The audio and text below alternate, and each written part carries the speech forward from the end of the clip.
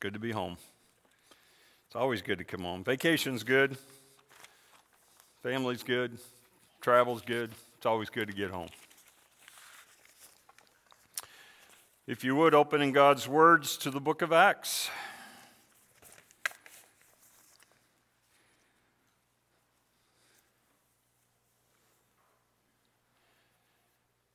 Be in Acts chapter 22 today. We'll do a little review in 21. As we recall that Paul is coming back. He's back from his third missionary journey. He's in Jerusalem. He and James concoct a squirrely plan to bring themselves back under the law and offer sacrifices for four gentlemen that are completing a vow that they made. Fortunately, God prevents them from going through with the sacrifice part of it, because in chapter 21, verse 27, it says, "The Jews from Asia, upon seeing him in the temple, began to stir up all the multitude and laid hands on him, crying out, 'Men of Israel, come to our aid. This is the man who preaches to all men everywhere against our people and the law in this place.'" And as we know, that Jesus fulfilled the law, Jesus fulfilled, and this right here, they're hitting two of the three right there. He says that he's teaching against the law and he's teaching against this place, the temple. Well, he wasn't preaching against it. He was just preaching that it had been fulfilled. The Messiah had come. The Savior had come. And they didn't acknowledge and recognize that. They were no longer under the law. Messiah had come. Not against the temple, not against the law, but that they were fulfilled. That they didn't need to worship there anymore. Remember when Christ died, the curtain was split right down the middle. And that was so that we each had access into the Holy of Holies. We each individually have direct access to God the Father. You didn't need to go through that priest that would go in there one day a year into the Holy of Holies on the Day of Atonement. That's done away with. That's fulfilled. Christ fulfilled that. He is the one that made it possible for us to have direct access to the Father, because of what he did for us on the cross. Well, the Jews, and as so often happened as Paul was on his missionary journeys, the Jews that still believed that they should be under the law would stir up trouble. And we're going to read in a couple of minutes some of the trouble that he encountered, but they start stirring him up. In verse 30, we said that he took hold of Paul. They took hold of Paul to murder him. In verse 33, the Roman commander took hold of him to save his life, basically, to pull him away from that, so that justice could be done, so that they could find out what the charges were, and whether what they were doing was something lawful, something that the Romans could sign off on, say, okay, do whatever. But he was going to give him a chance, and he brought him into the barracks. In his first defense, Paul gets the opportunity, end of chapter 21, verse 39 and 40, he gets an opportunity to speak to the mob in the Hebrew dialect. And I don't know if you remember, but it said at the end of verse 40 that a great hush came over the crowd when the Roman commander was giving Paul a chance to speak to them. A great hush came over. And then in chapter 22, verse 2, as he spoke in the Hebrew dialect, they became even more quiet. They wanted to hear what he had to say because he was speaking in their language. Let's pray. Father, as we look into your word, open our eyes, give us understanding, and change our lives, Father. Help us not to be the same next Sunday when we get here as we are today. Help us to understand that 86% of people come to church because they're invited by a friend. Father, let your word change our lives. Let your Holy Spirit affect that change and give us the power to be obedient to you, just as Paul was here, to proclaim the gospel of Jesus Christ, even to the point of that it might cost us bodily harm, even death. Father, thank you for your word. In Jesus' name, amen. Chapter 22 is Paul sharing his testimony. He tells about on the road to Damascus. He talks about his seeing the risen Savior. He was given the privilege and opportunity to look into heaven and see the risen Lord. In verse 15, he starts to get a little on the edge because he says, for you will be a witness to all men. Now, he doesn't mention the G word there, the Gentiles, but it's all men, and some of them probably started to scooch a little bit in their seat and get a little uncomfortable.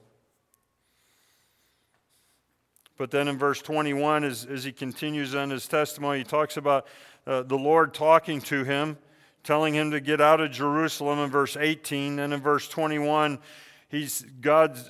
Jesus said to him, "Go, for I will send you far away to the Gentiles." And that's when they lost it again. They weren't going to have it. The Jews said, "No, this gospel doesn't go to the Gentiles. This is ours. We're selfish. We want it just for us." Away with him again. Away with him. So one more time. Verse 22, away with such a fellow from the earth, for he should not be allowed to live. Because he was going to take the joy of the good news of the gospel of Jesus Christ to the Gentiles. So once again, the Roman commander steps in, verse 25. The Roman commander says, okay, we don't know what he's doing wrong. The crowd really hasn't given us a reason or any laws that have been broken here. So maybe we'll try a little persuasion here. We're gonna tie him up with some leather straps and beat on him until he tells us what this is all about. What's going on here? So the Roman commander Lysias leaves his guys in charge, and they start to get the strap ready to hit him. Paul says, "Wait a minute, time out." He says, "Is it legal for you to do that to a Roman citizen? Is it legal for you to do that to a Roman citizen who has not been condemned by the courts? You've not even tried me, and here you are already going to the punishment phase. Ought you to be doing that? I don't think that you should be doing that to me." So, if you would just quickly, let me see if I can find, it's in Corinthians, I know that, 2 Corinthians. Turn to 2 Corinthians with me.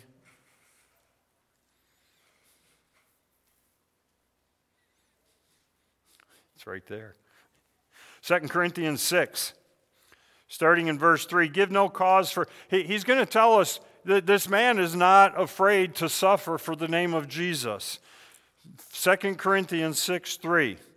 Giving no cause for offense in anything, in order that the ministry be not discredited, but in everything commending ourselves as servants of God, in much endurance, in afflictions, in hardships, in distresses, in beatings, in imprisonments, in tumults, in labors, in sleeplessness, in hunger. When's the last time any of you did any of this for the cause of Jesus Christ? When was any of this ever required of you?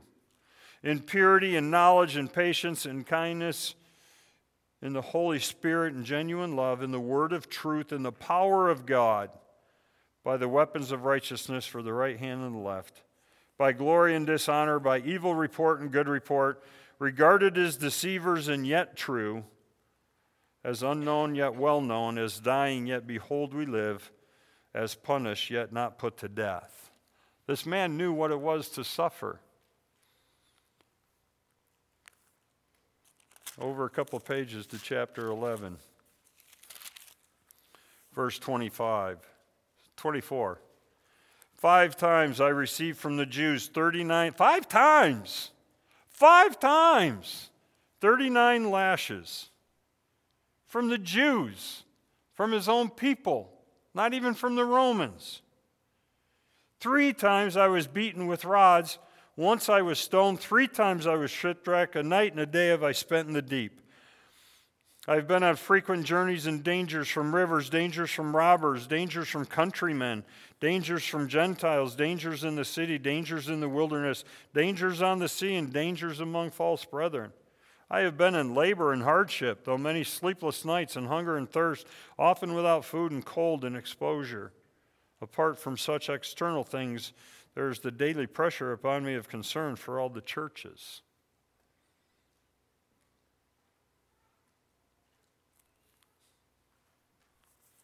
First Thessalonians 2:2.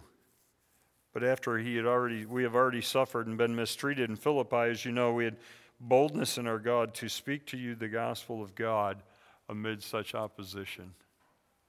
Earlier, early missions trip with Paul and Silas, they were beaten with rods. I don't think God frowned on him. I don't think anybody frowned on him this time for saying, time out. Time out. I'm a Roman citizen. Should you be doing this to me? Hey, I don't think that anybody's going to hold that against him. He's getting older. His body's been beat on, been wore out for Christ.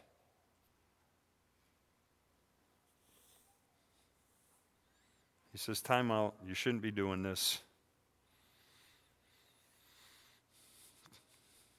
Verse 28, back in Acts chapter 22, verse 28, the commander answered, I acquired my citizenship with a large amount of money. Paul said, I was actually born a citizen. Therefore, those who were about to examine him immediately, that's how they phrased that. They were about ready to examine him, okay, with a scourge, with metal chunks and the leather straps. They were going to examine him. Yeah, just ask him a few questions. Commander was also afraid when he found out that he was a Roman and because he had put him in chains. This man suffered for the Lord. I think he earned the right to use his citizenship card just once and say, you can't do this to me. And again, the Roman commander, he says, I couldn't figure out what the charges are against this man from the mob because they couldn't put coherent sentences together to tell me what the charges were. I was going to scourge him, but I can't do that because that's not right. That's not legal. He says, the next step. Because again, nobody has been able to verbalize what the charges all are against Paul. So he says, we're going to send him to the Sanhedrin, to the council, as they were called. If you recall earlier in the book of Acts, there were 70 of them made up of Pharisees and Sadducees. They were the religious elite of the day.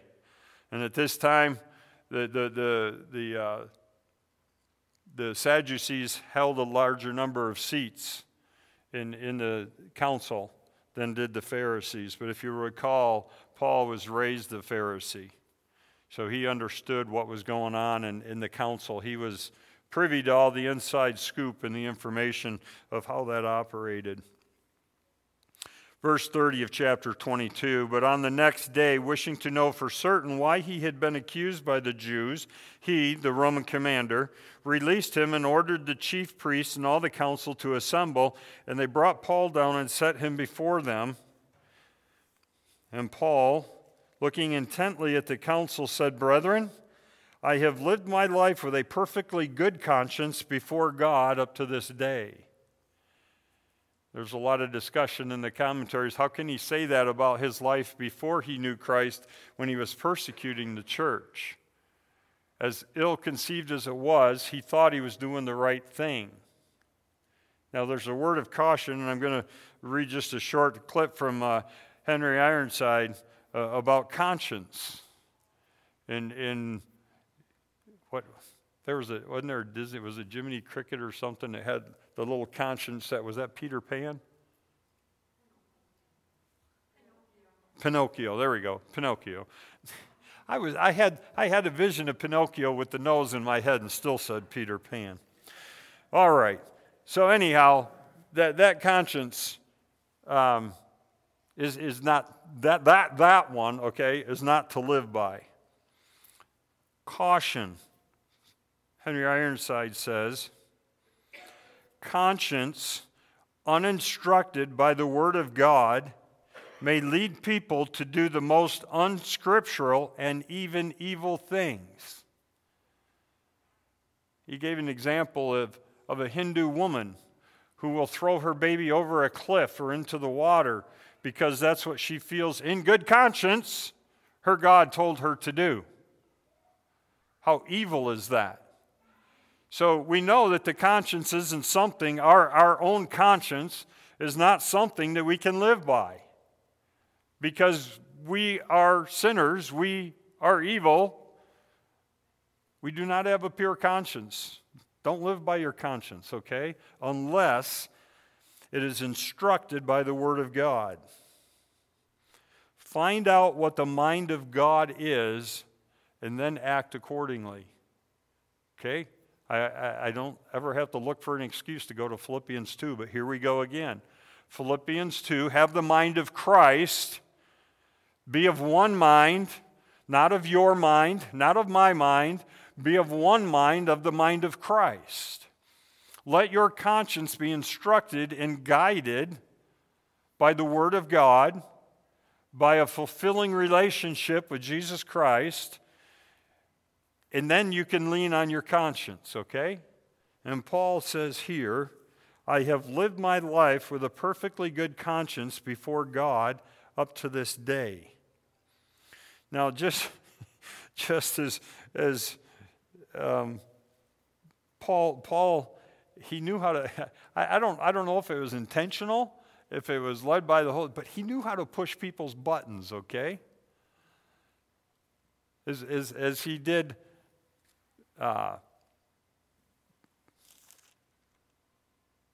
As he did, okay, what am I thinking here? Oh, when he talked about going to the Gentiles, that Christ had told him that he would, there we go, verse 21 of chapter 22. He said to me, go, for I will send you away to the Gentiles. You almost wonder sometimes, and this is probably the not good conscience on my side, or the not holy side of me. I just wonder if Paul wasn't like, okay, watch this, guys. I'm going to push this button and see what happens. Because he used the Gentile word, and they went berserk. And there's nothing that says that he did that here. But whatever the high priest took it to mean that Paul said, he let his button get pushed. The high priest did, okay? In verse 2, he says, the high priest Ananias commanded those standing beside him to strike him on the mouth. Now, what in the world was so bad about what he said? He says, brethren, I have lived my life with a perfectly good conscience before God up to this day. Well, we know from history, other church writings of the church fathers, that this fellow, the high priest Ananias, he was an evil man and a crook. He thought nothing of stealing the offerings. And he just wasn't a good man. You wonder why he was the high priest. And we'll find in a minute, we kind of think Paul wondered why he was the high priest, okay? But for whatever it was, if he thought this was, if Ananias thought that Paul was blaspheming by saying that he had a perfectly good conscience before God, whatever it was, he told somebody standing nearby, because the way the council was set up, the high priest was probably about 50 feet away from where Paul would have been standing in the defense box, okay, to present his case. And so Ananias as the high priest, wasn't going to get up and walk all the way down there and smack him. So he told somebody standing next to him to do it for him. Said, strike him on the mouth. Real quick, I want to go back to John 18:22. You can stay in Acts there just for a minute.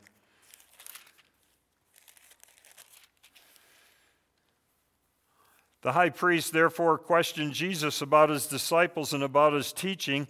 Jesus answered him, I have spoken openly to the world. I always taught in synagogues and in the temple where all the Jews come together, and I spoke nothing in secret. Why do you question me? Question those who have heard what I spoke to them. Behold, those know what I said. And when he had said this, one of the officers standing by gave Jesus a blow, saying, Is that the way you answer the high priest? Jesus answered him, If I have spoken wrongly, bear witness of the wrong. But if rightly, why do you strike me? And that was towards the end there of Jesus' trial and time before the crucifixion. Here, the high priest again tells him to strike Paul on the face. Paul said to him, God is going to strike you, you whitewashed wall. And do you sit and try me according to the law, and in violation of the law order me to be struck? Now, there's a lot to unpack right there, okay?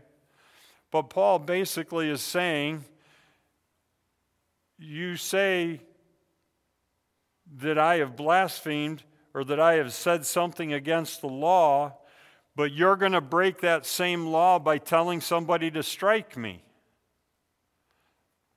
That doesn't make sense. That doesn't jive. That doesn't come together. That doesn't work.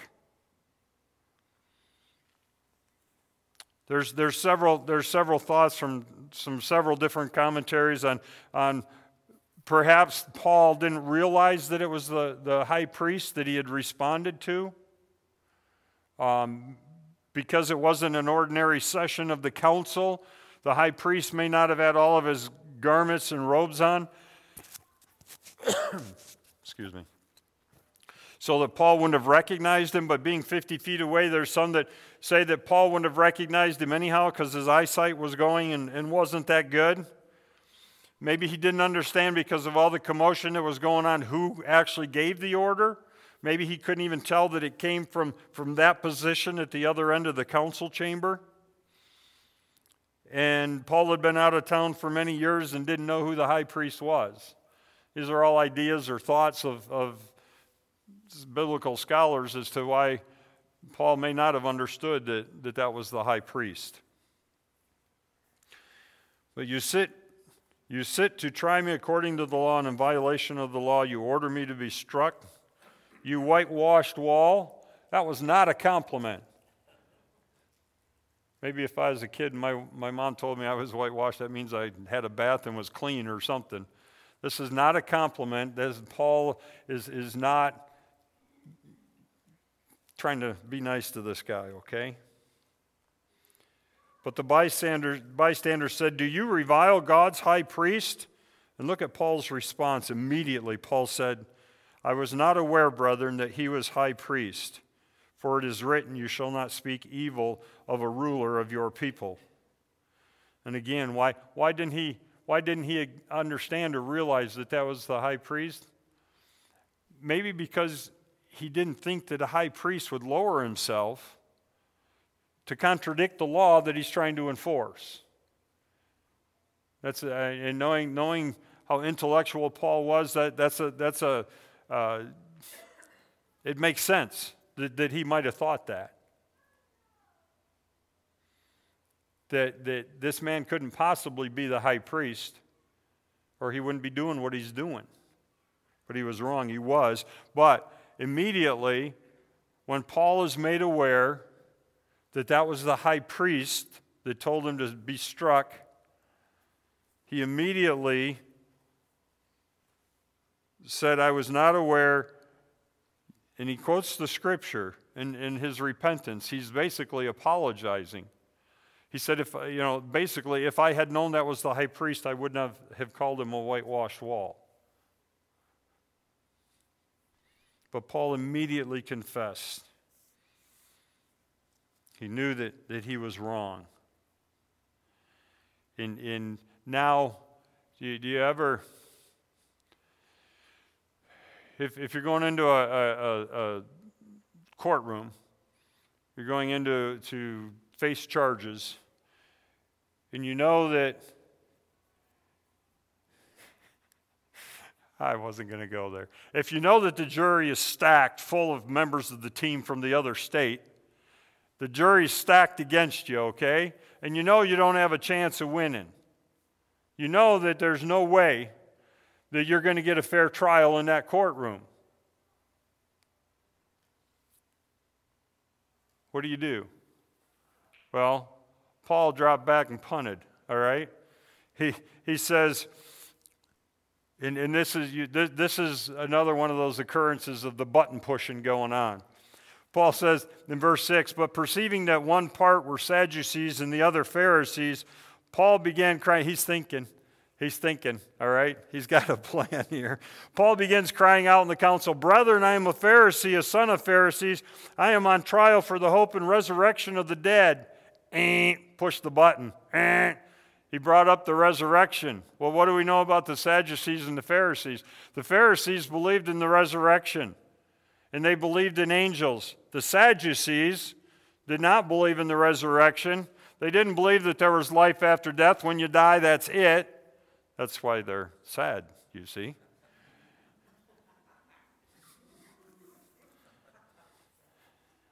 Brethren, I am a Pharisee, son of a Pharisee. I'm on trial. He knows that he's not going to get a fair trial. He knows that if this continues on, I mean, he's just insulted the high priest, the judge of the whole council. He knows that if this goes on, there's a real good chance that he's going to be taken out and stoned on the spot for blasphemy. And remember, in the back of Paul's mind all along, his goal is to get to Rome. He wants to get to Rome. And he's smart enough to figure out, if they kill me today, I'm not going to get to Rome.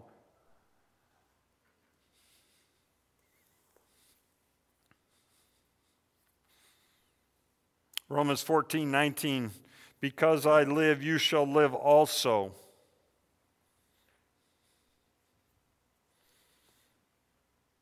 We know, and there's always the move this time of the year to tie the birth of Christ into the resurrection, the death, burial. I mean, that's why he came.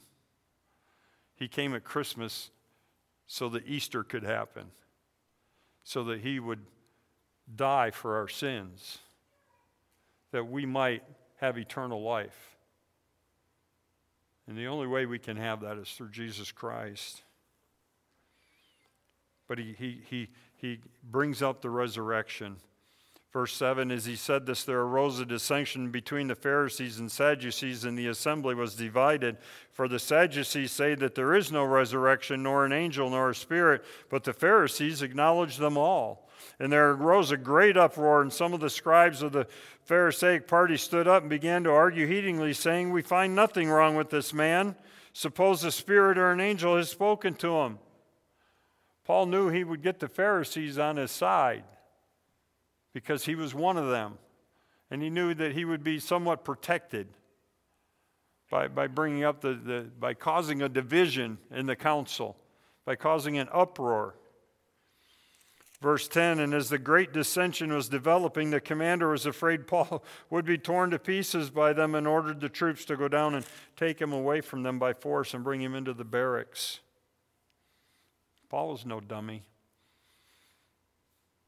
He knew that he wanted to get to Rome, and that if the things continued down that road they were headed in front of the council, he would never see Rome.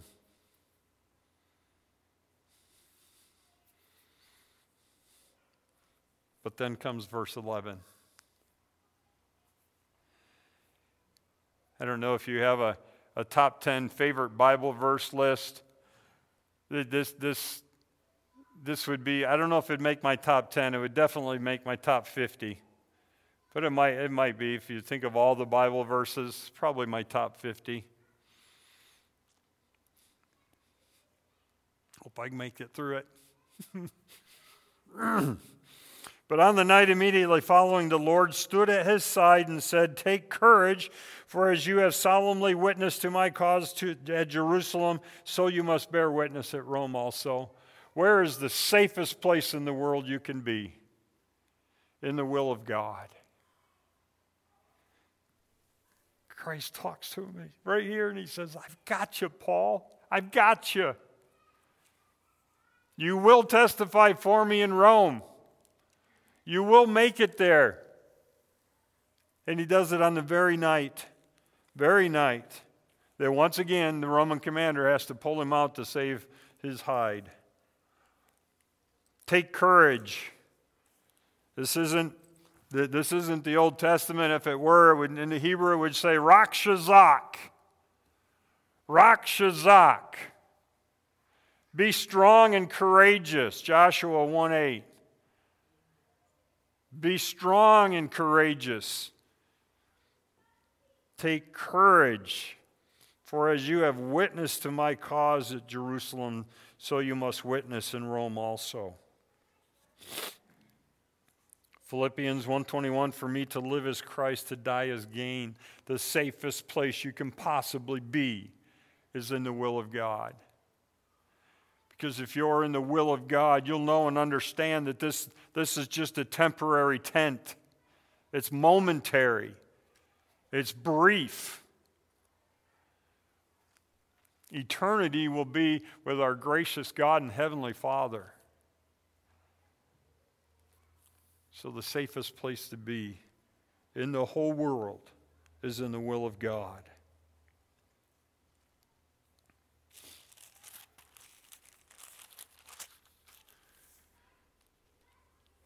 Acts 20:24, Paul said, but I do not consider my life of any account as dear to myself, in order that I may finish my course and the ministry which I received from the Lord Jesus, to testify solemnly of the gospel of the grace of God.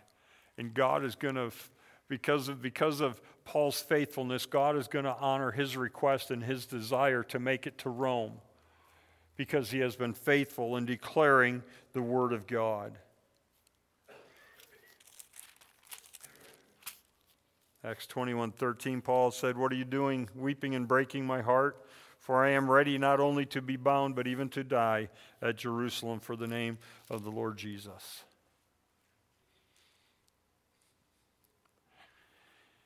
How much do you love your neighbor?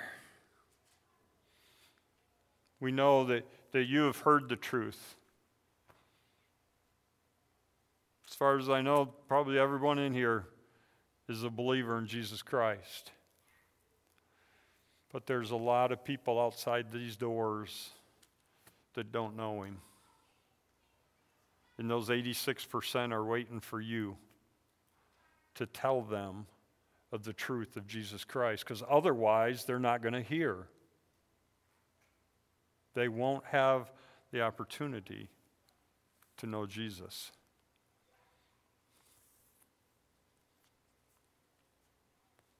Take courage. Take courage. He is on the throne.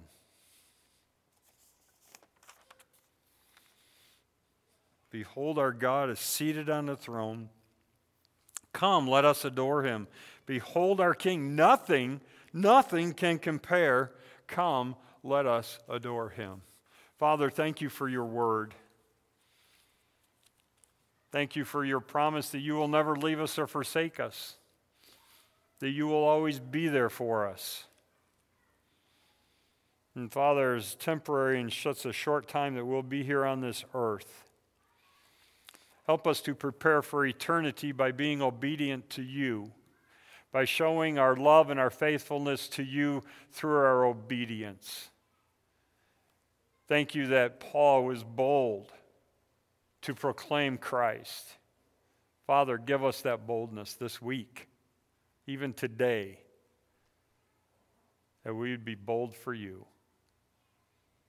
Thank you for his testimony. Thank you for his example. And again, Father, thank you for your faithfulness to us.